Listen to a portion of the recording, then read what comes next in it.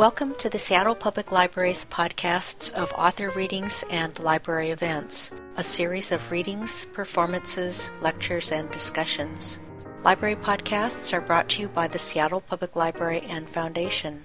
To learn more about our programs and podcasts, visit our website at www.spl.org. To learn how you can help the Library Foundation support the Seattle Public Library, go to foundation.spl.org. Good afternoon, everybody. Welcome back to Thrilling Tales. Today we have a couple of stories that are a little bit older than our usuals. These are stories from the 19th century, and they're both Russian, and they're both about gambling, sort of. The first one is by Anton Chekhov, and it's called The Bet. It was a dark autumn night.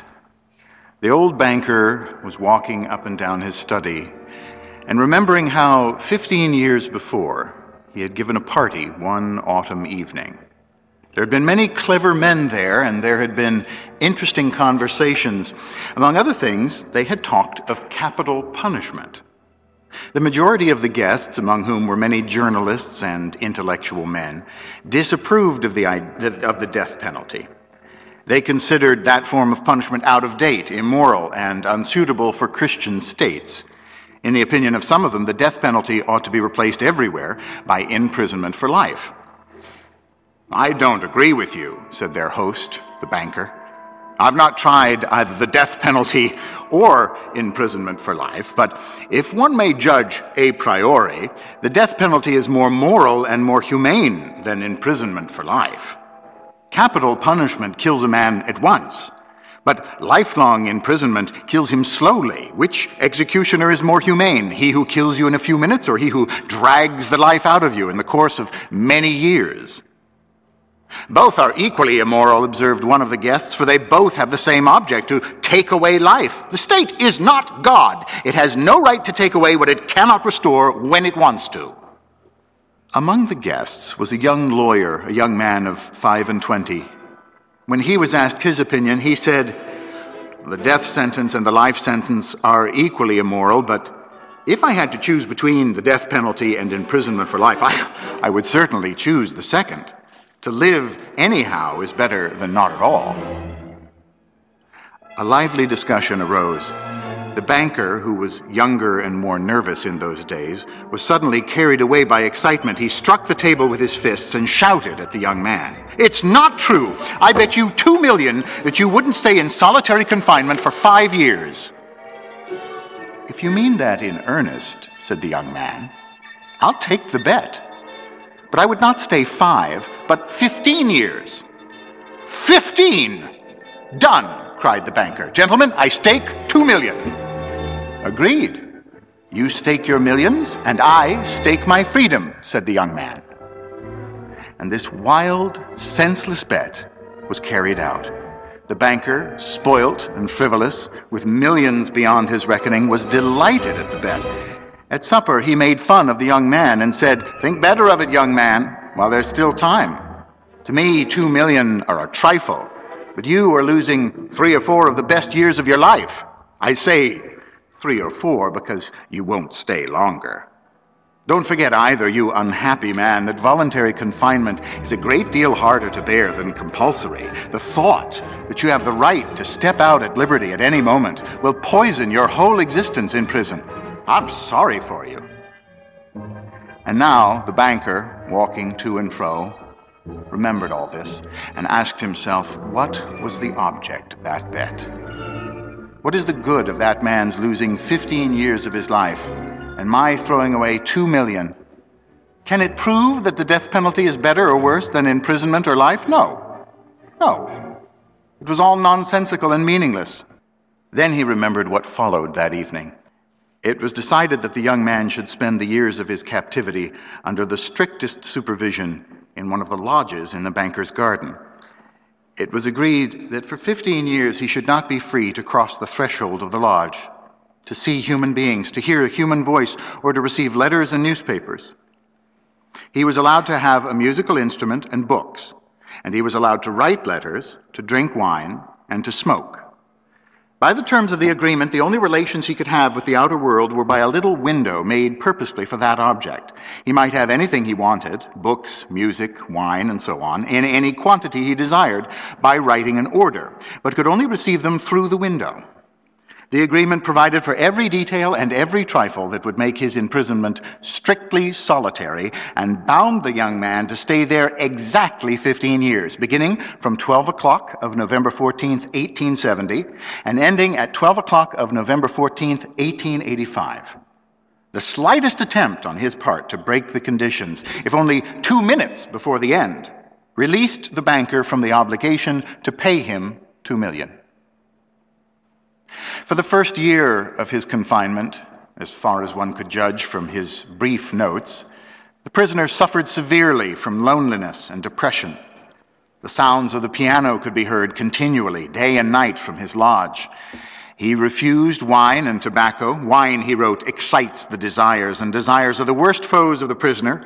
And besides, nothing could be more dreary than drinking good wine and seeing no one. And tobacco spoilt the air of his room. In the first year, the books he sent for were principally of a light character, novels with a complicated love plot, sensational and fantastic stories, and so on. In the second year, the piano was silent in the lodge, and the prisoner asked only for the classics. In the fifth year, music was audible again, and the prisoner asked for wine. Those who watched him through the window said that all that year he spent doing nothing but eating and drinking and lying on his bed, frequently yawning and angrily talking to himself. He did not read books. Sometimes at night he would sit down to write. He would spend hours writing, and in the morning he'd tear up all that he had written. More than once he could be heard crying. In the second half of the sixth year, the prisoner began zealously studying languages, philosophy, and history. He threw himself eagerly into these studies, so much so that the banker had enough to do to get him the books he ordered. In the course of 4 years, some 600 volumes were procured at his request. It was during this period that the banker received the following letter from his prisoner. "My dear jailer, I write you these lines in 6 languages. Show them to people who know the languages. Let them read them. If they find not one mistake, I implore you to fire a shot in the garden. That shot will show me that my efforts have not been thrown away. The geniuses of all ages and of all lands speak different languages, but the same flame burns in them all. Oh, if you only knew what unearthly happiness my soul feels now from being able to understand them." The prisoner's desire was fulfilled. The banker ordered 2 shots to be fired in the garden. Then, after the 10th year, the prisoner sat immovably at the table and read nothing but the gospel. It seemed strange to the banker that a man who in 4 years had mastered 600 learned volumes should waste nearly a year over one thin book, easy of comprehension. Theology and histories of religion followed the Gospels. In the last 2 years of his confinement, the prisoner read an immense quantity of books, quite indiscriminately. At one time, he was busy with the natural sciences. Then he would ask for Byron or Shakespeare. There were notes in which he demanded at the same time books on chemistry, a manual of medicine, and a novel, and some treatise on philosophy or theology. His reading suggested a man swimming in the sea among the wreckage of his ship, trying to save his life by greedily clutching first at one spar and then another. The old banker remembered this and thought, tomorrow at 12 o'clock he will regain his freedom. By our agreement, I ought to pay him $2 million. If I do pay him, it is all over with me. I shall be utterly ruined. 15 years before, his millions had been beyond his reckoning. Now he was afraid to ask himself which were greater, his debts or his assets. Desperate gambling on the stock exchange, wild speculation, and the excitability which he could not get over even in advancing years had by degrees led to the decline of his fortune, and the proud, fearless, self-confident millionaire had become a banker of middling rank, trembling at every rise and fall in his investments. "Cursed bet," muttered the old man, clutching his head in despair. "Why didn't that man die? He's only 40 now. He will take my last penny from me, and he will marry, will enjoy life, will gamble on the exchange, while I shall look at him with envy like a beggar, and hear from him every day the same sentence, I am indebted to you for the happiness of my life. Let me help you. Oh, no, it is too much. The one means of being saved from bankruptcy and disgrace is the death of that man. It struck 3 o'clock. The banker listened. Everyone was asleep in the house, and nothing could be heard outside but the rustling of the chilled trees. Trying to make no noise, he took from a fireproof safe the key of the door, which had not been opened for 15 years, put on his overcoat, and went out of the house. It was dark and cold in the garden. Rain was falling. A damp, cutting wind was racing about the garden, howling and giving the trees no rest.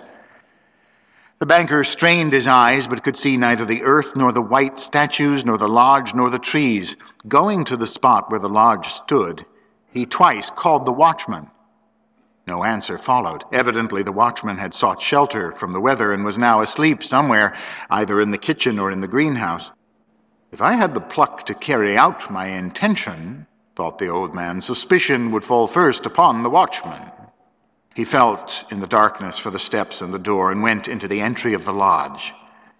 Then he groped his way into a little passage and lighted a match. There was not a soul there. There was a bedstead with no bedding on it, and in the corner there was a dark cast-iron stove. The seals on the door leading to the prisoners' rooms were intact. When the match went out, the old man, trembling with emotion, peeped through the little window.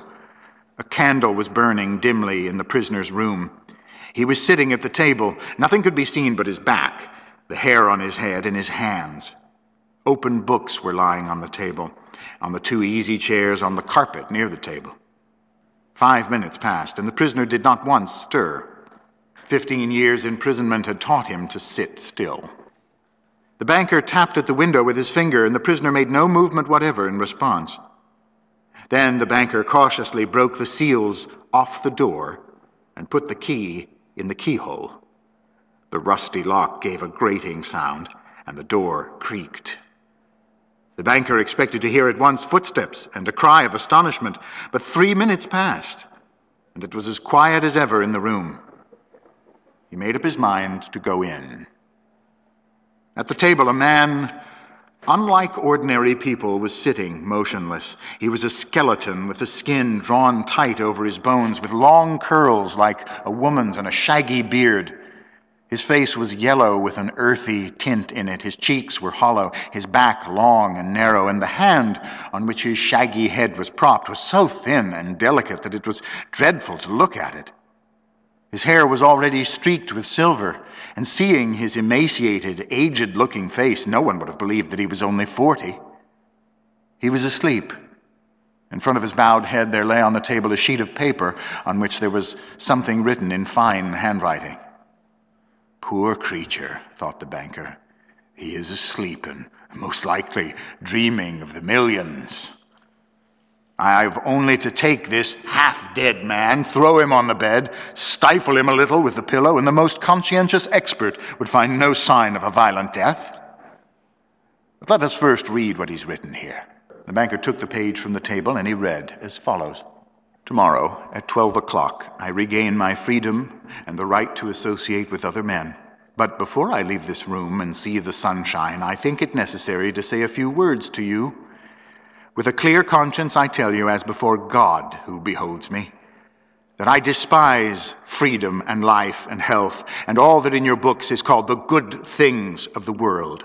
For 15 years I have been intently studying earthly life. It is true, I have not seen the earth nor men, but in your books I have drunk fragrant wine, I have sung songs, I have hunted stags and wild boars in the forests, have loved women, beauties as ethereal as clouds, created by the magic of your poets and geniuses, have visited me at night and have whispered in my ears wonderful tales that have set my brain in a whirl. In your books, I have climbed to the peaks of Elsberg and Mont Blanc, and from there I have seen the sun rise and have watched it at evening flood the sky, the ocean, and the mountaintops with gold and crimson. I've watched from there the lightning flashing over my head and cleaving the storm clouds. I've seen green forests, fields, rivers, lakes, towns. I've heard the singing of the sirens and the strains of the shepherd's pipes. I have touched the wings of comely devils who flew down to converse with me of God. In your books, I have flung myself into the bottomless pit, performed miracles, slain, burned towns, preached new religions, conquered whole kingdoms. Your books have given me wisdom. All that the unresting thought of man has created in the ages is compressed into a small compass in my brain. I know that I am wiser than all of you. And I despise your books. I despise wisdom and the blessings of this world. It is all worthless, fleeting, illusory, and deceptive, like a mirage. You may be proud, wise, and fine, but death will wipe you off the face of the earth as though you were no more than mice burrowing under the floor, and your posterity, your history, your immortal geniuses will burn or freeze together with the earthly globe. You have lost your reason and taken the wrong path. You've taken lies for truth and hideousness for beauty. You would marvel if, owing to strange events of some sort, frogs and lizards suddenly grew on apple and orange trees instead of fruit, or if roses began to smell like a sweating horse. So I marvel at you, who exchange heaven for earth. I don't want to understand you, to prove to you in action how I despise all that you live by. I renounce the 2 million, of which I once dreamed of as a paradise, and which now I despise. To deprive myself of the right of the money, I shall go out from here 5 hours before the time fixed, and so break the compact. When the banker had read this, he laid the page on the table, kissed the strange man on the head, and went out of the lodge weeping. At no other time, even when he had lost heavily on the stock exchange, had he felt so great a contempt for himself. When he got home, he lay on his bed, but his tears and emotion kept him for hours from sleeping. Next morning, the watchmen ran in with pale faces and told him that they had seen the man who lived in the lodge climb out of the window into the garden, go to the gate, and disappear. The banker went at once with the servants to the lodge and made sure of the flight of his prisoner. To avoid arousing unnecessary talk, he took from the table the writing in which the millions were renounced, and when he got home, locked it up in the fireproof safe. The end. Those Russians, this one's an older story. It's by Pushkin. It's called The Queen of Spades. At the house of Narumov, a cavalry officer, the long winter night had been passed in gambling. At 5 a.m, breakfast was served to the weary players. The winners ate with relish. The losers, on the contrary, pushed back their plates and sat brooding gloomily.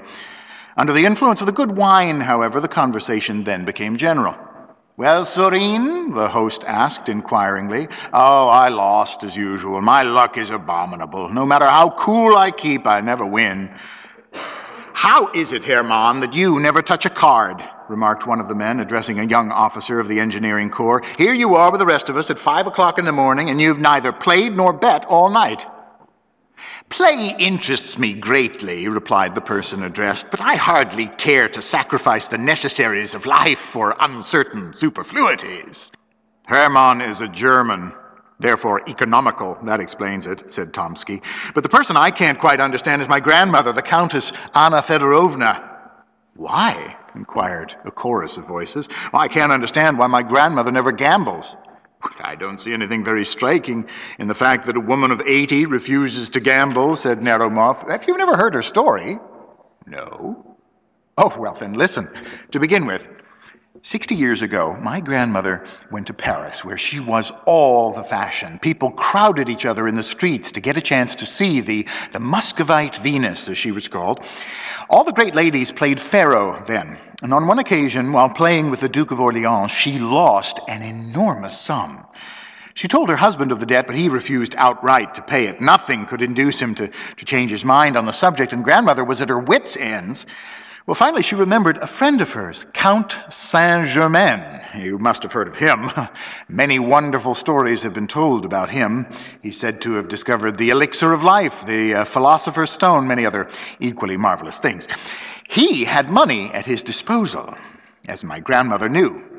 She sent him a note asking him to come to her. He obeyed her summons and found her in great distress. She painted the cruelty of her husband in the darkest colors and ended by telling the Count that she depended upon his friendship and generosity. "I could lend you the money," replied the Count after a moment of thoughtfulness, "but I know that you would not enjoy a moment's rest until you'd returned it. It would only add to your embarrassment. There is another way of freeing yourself." "Oh, but I have no money at all," insisted my grandmother. "No, there's no need of money. Listen to me." The Count then told her a secret which any of us would give a good deal to know. The young gamesters were all attention. Tomsky lit his pipe and took a few whiffs, and then he continued. The next evening, grandmother appeared at Versailles at the Queen's gaming table. The Duke of Orleans was a dealer. Grandmother made some excuse for not having brought any money and began to punt. She chose 3 cards in succession, again and again, winning every time, and was soon out of debt. "A fable," remarked Hermann. "Perhaps the cards were marked."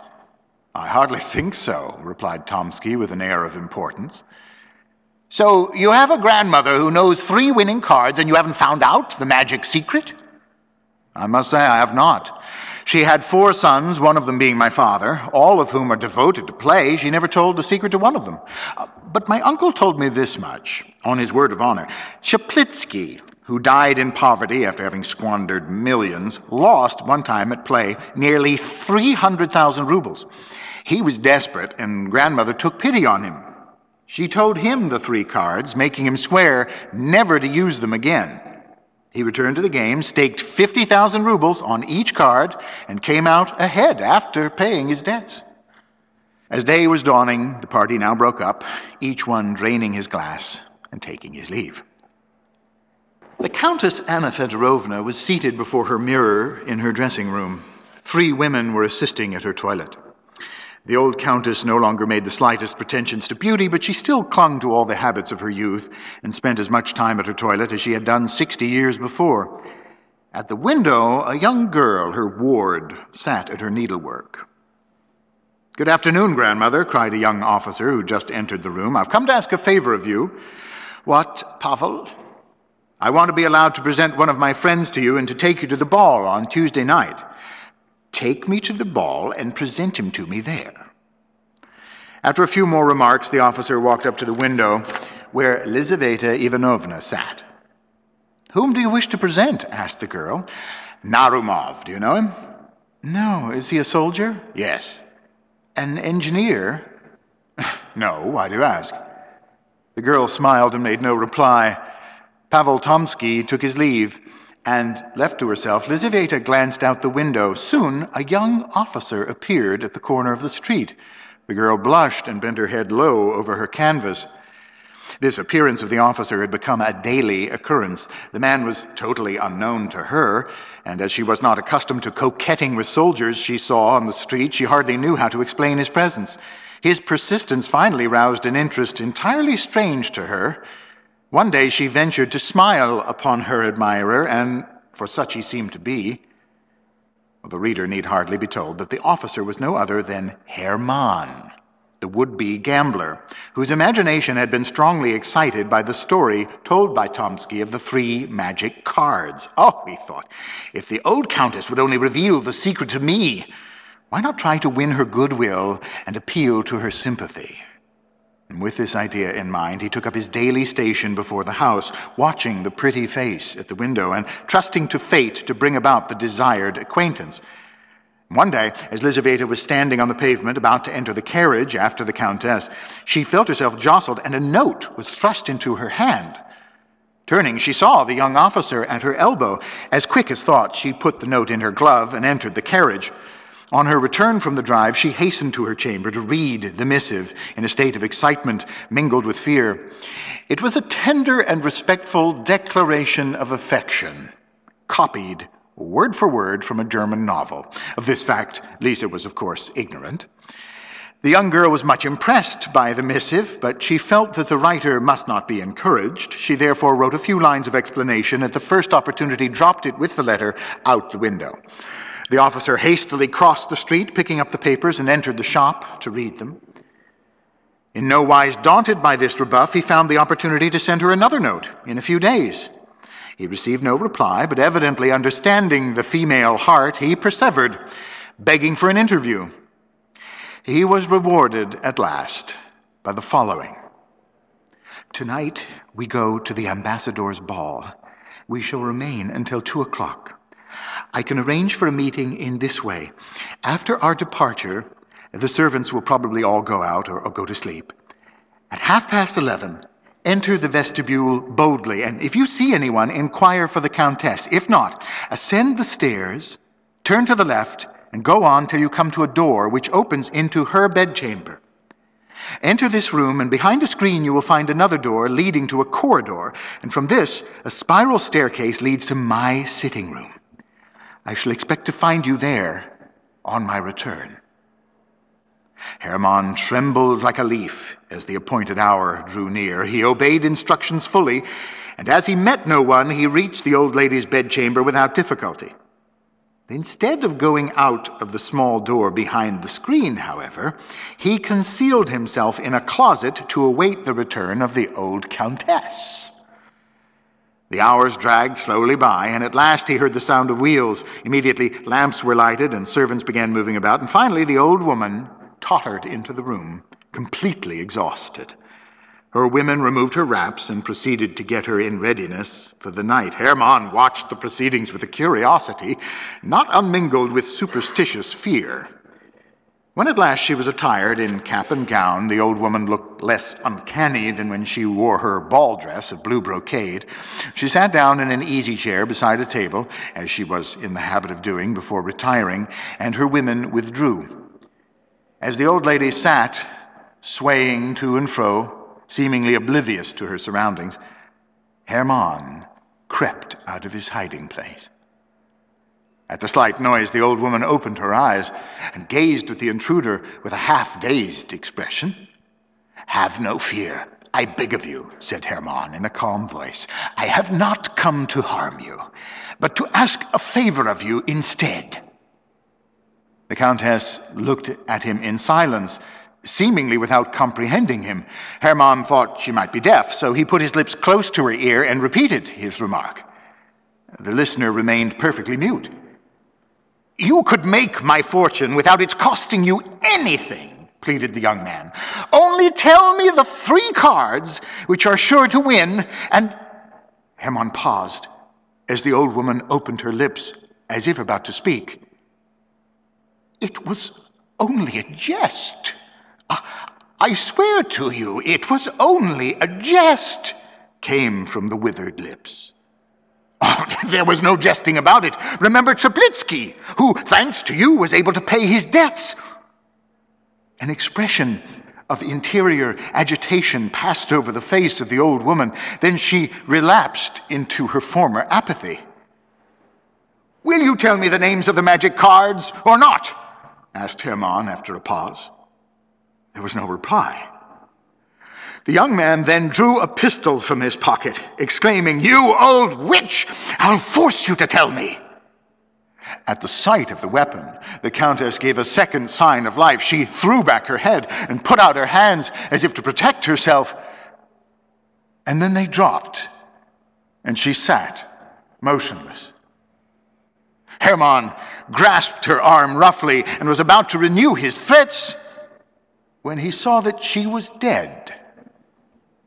Seated in her room, still in her ball dress, Lizaveta gave herself up to her reflections. She had expected to find the young officer there, but she felt relieved to see that he was not. Strangely enough, that very night at the ball, Tomsky had rallied her about her preference for the young officer, assuring her that he knew more than she supposed he did, Of whom are you speaking? She had asked in alarm, fearing her adventure had been discovered. Of that remarkable man, was the reply. His name is Hermann. Lisa made no reply. This Hermann, continued Tomsky, is a romantic character. He has a profile of a Napoleon and the heart of a Mephistopheles. It is said he has at least 3 crimes on his conscience. But how pale you are. It's only a slight headache. But why do you talk to me of this Hermann? Because I believe he has serious intentions concerning you. Where has he seen me? Oh, at church, perhaps, or on the street. The conversation was interrupted at this point to the great regret of the young girl. The words of Tomsky made a deep impression upon her, and she realized how imprudently she had acted. She was thinking of all of this and a great deal more when the door of her apartment suddenly opened and Hermann stood before her. She drew back at the sight of him, trembling violently. "Where have you been?" she asked in a frightened whisper. "In the bedchamber of the Countess. She is dead," was the calm reply. "My God, what are you saying?" cried the girl. "Furthermore, I believe that I was the cause of her death." The words of Tomsky flashed through Lisa's mind. Hermann sat down and told her all. She listened with a feeling of terror and disgust. So those passionate letters, that audacious pursuit, were not the result of tenderness and love. It was money that he desired. The poor girl felt as if she had, in a sense, been an accomplice in the death of her benefactress. She began to weep bitterly. Hermann regarded her in silence. "You're a monster!" exclaimed Lisa, drying her eyes. "I didn't intend to kill her. The pistol was not even loaded." "How are you going to get out of the house?" inquired Lisa. "It's nearly daylight. I intended to show you the way to a secret staircase while the Countess was asleep, as we would have to cross her chamber. Oh, I'm too afraid to now." "Direct me, and I will find the way alone," replied Hermann. She gave him minute instructions and a key with which to open the street door. The young man pressed the cold, inert hand and then went out. The death of the Countess had surprised no one, as it had long been expected. Her funeral was attended by everyone of note in the vicinity. Hermann mingled with the throng without attracting any especial attention. After all the friends had taken their last look at the dead face, the young man approached the bier. He prostrated himself on the cold floor and remained motionless for a long time. He rose at last with a face almost as pale as that of the corpse itself and went up to the steps to look into the casket. As he looked down, it seemed to him that the rigid face returned his glance, mockingly, closing one eye. He turned abruptly away, made a false step, and fell to the floor. He was picked up, and at the same moment, Lizaveta was carried out in a faint. Hermann did not recover his usual composure during the entire day. He dined alone at an out-of-the-way restaurant and drank a great deal in the hope of stifling his emotion. The wine only served to stimulate his imagination. He returned home and threw himself down on his bed without undressing. During the night he awoke with a start. The moon shone into his chamber, making everything plainly visible, and someone looked in at the window and then quickly disappeared. He paid no attention to this, but soon he heard the vestibule door open. He thought it was his orderly returning late, drunk as usual. The step was an unfamiliar one, and he heard the shuffling sound of loose slippers. The door of his room opened, and a woman in white entered. She came close to the bed, and the terrified man recognized the Countess. "I have come to you against my will," she said abruptly, "but I was commanded to grant your request. The tray, 7, and ace, in succession, are the magic cards. 24 hours must elapse between the use of each card, and after 3 have been used, you must never play again." Phantom then turned and walked away. Hermann heard the outside door close and again saw the form pass the window. He rose and went out into the hall, where his orderly lay asleep on the floor. The door was closed. Finding no trace of a visitor, he returned to his room, lit his candle, and wrote down what he had just heard. 2 fixed ideas cannot exist in the brain at the same time any more than 2 bodies can occupy the same point in space. The tray 7, and ace soon chased away the thoughts of the dead woman and all other thoughts from the brain of the young officer. All his ideas merged into a single one: how to turn to advantage the secret paid for so dearly. He even thought of resigning his commission and going to Paris to force a fortune from conquered fate. Chance rescued him from his embarrassment.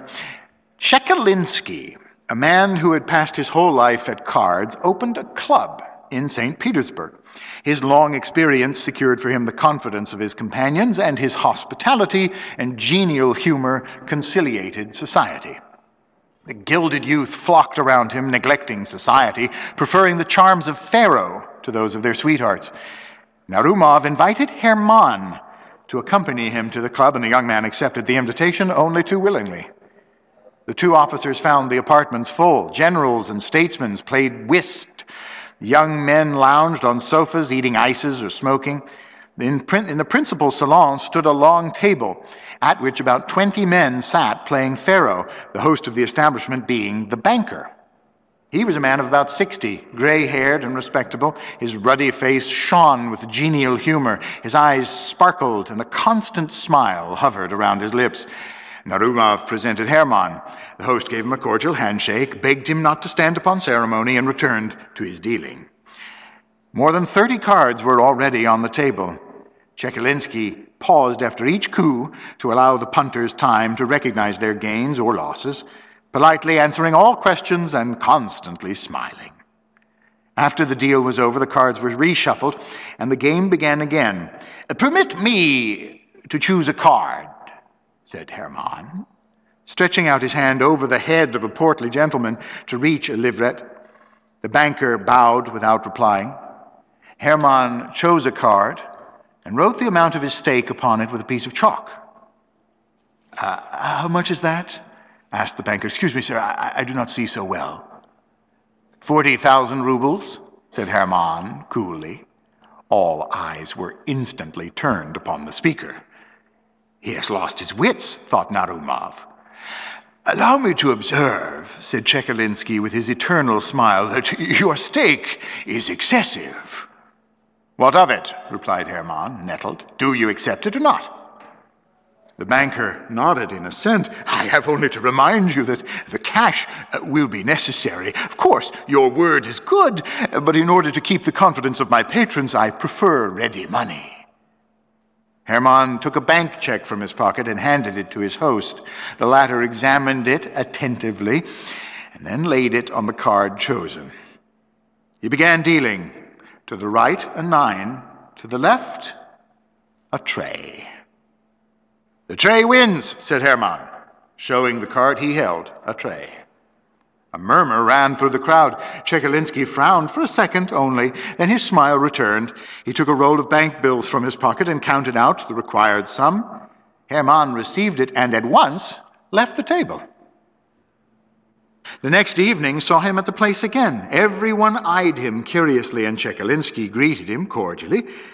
He selected his card and placed upon it his fresh stake. The banker began dealing. To the right, a 9. To the left, a 7. Hermann then showed his card, a 7 spot. The onlookers exclaimed, and the host was visibly disturbed. He counted out 94,000 rubles and passed them to Hermann, who accepted them without showing the least surprise, and at once withdrew. The following evening he went again. His appearance was the signal for the cessation of all occupation, everyone being eager to watch the developments of events. He selected his card, an ace. The dealing began. To the right, a queen. To the left, an ace. "The ace wins," remarked Hermann, turning up his card without glancing at it. "Your queen is killed," remarked Chekalinsky quietly. Hermann trembled. Looking down, he saw not the ace he had selected, but the queen of spades. He could scarcely believe his eyes. It seemed impossible that he could have made such a mistake. As he stared at the card, it seemed to him that the queen winked one eye at him mockingly. "The old woman!" he exclaimed involuntarily. The croupier raked in the money while he looked on in stupid terror. When he left the table, all made way for him to pass. The cards were shuffled, and the gambling went on. Hermann became a lunatic. He was confined at the hospital at Obukhov, where he spoke to no one but kept constantly murmuring in a monotonous tone, "The tray, 7, ace. The tray, 7, queen." Thank you.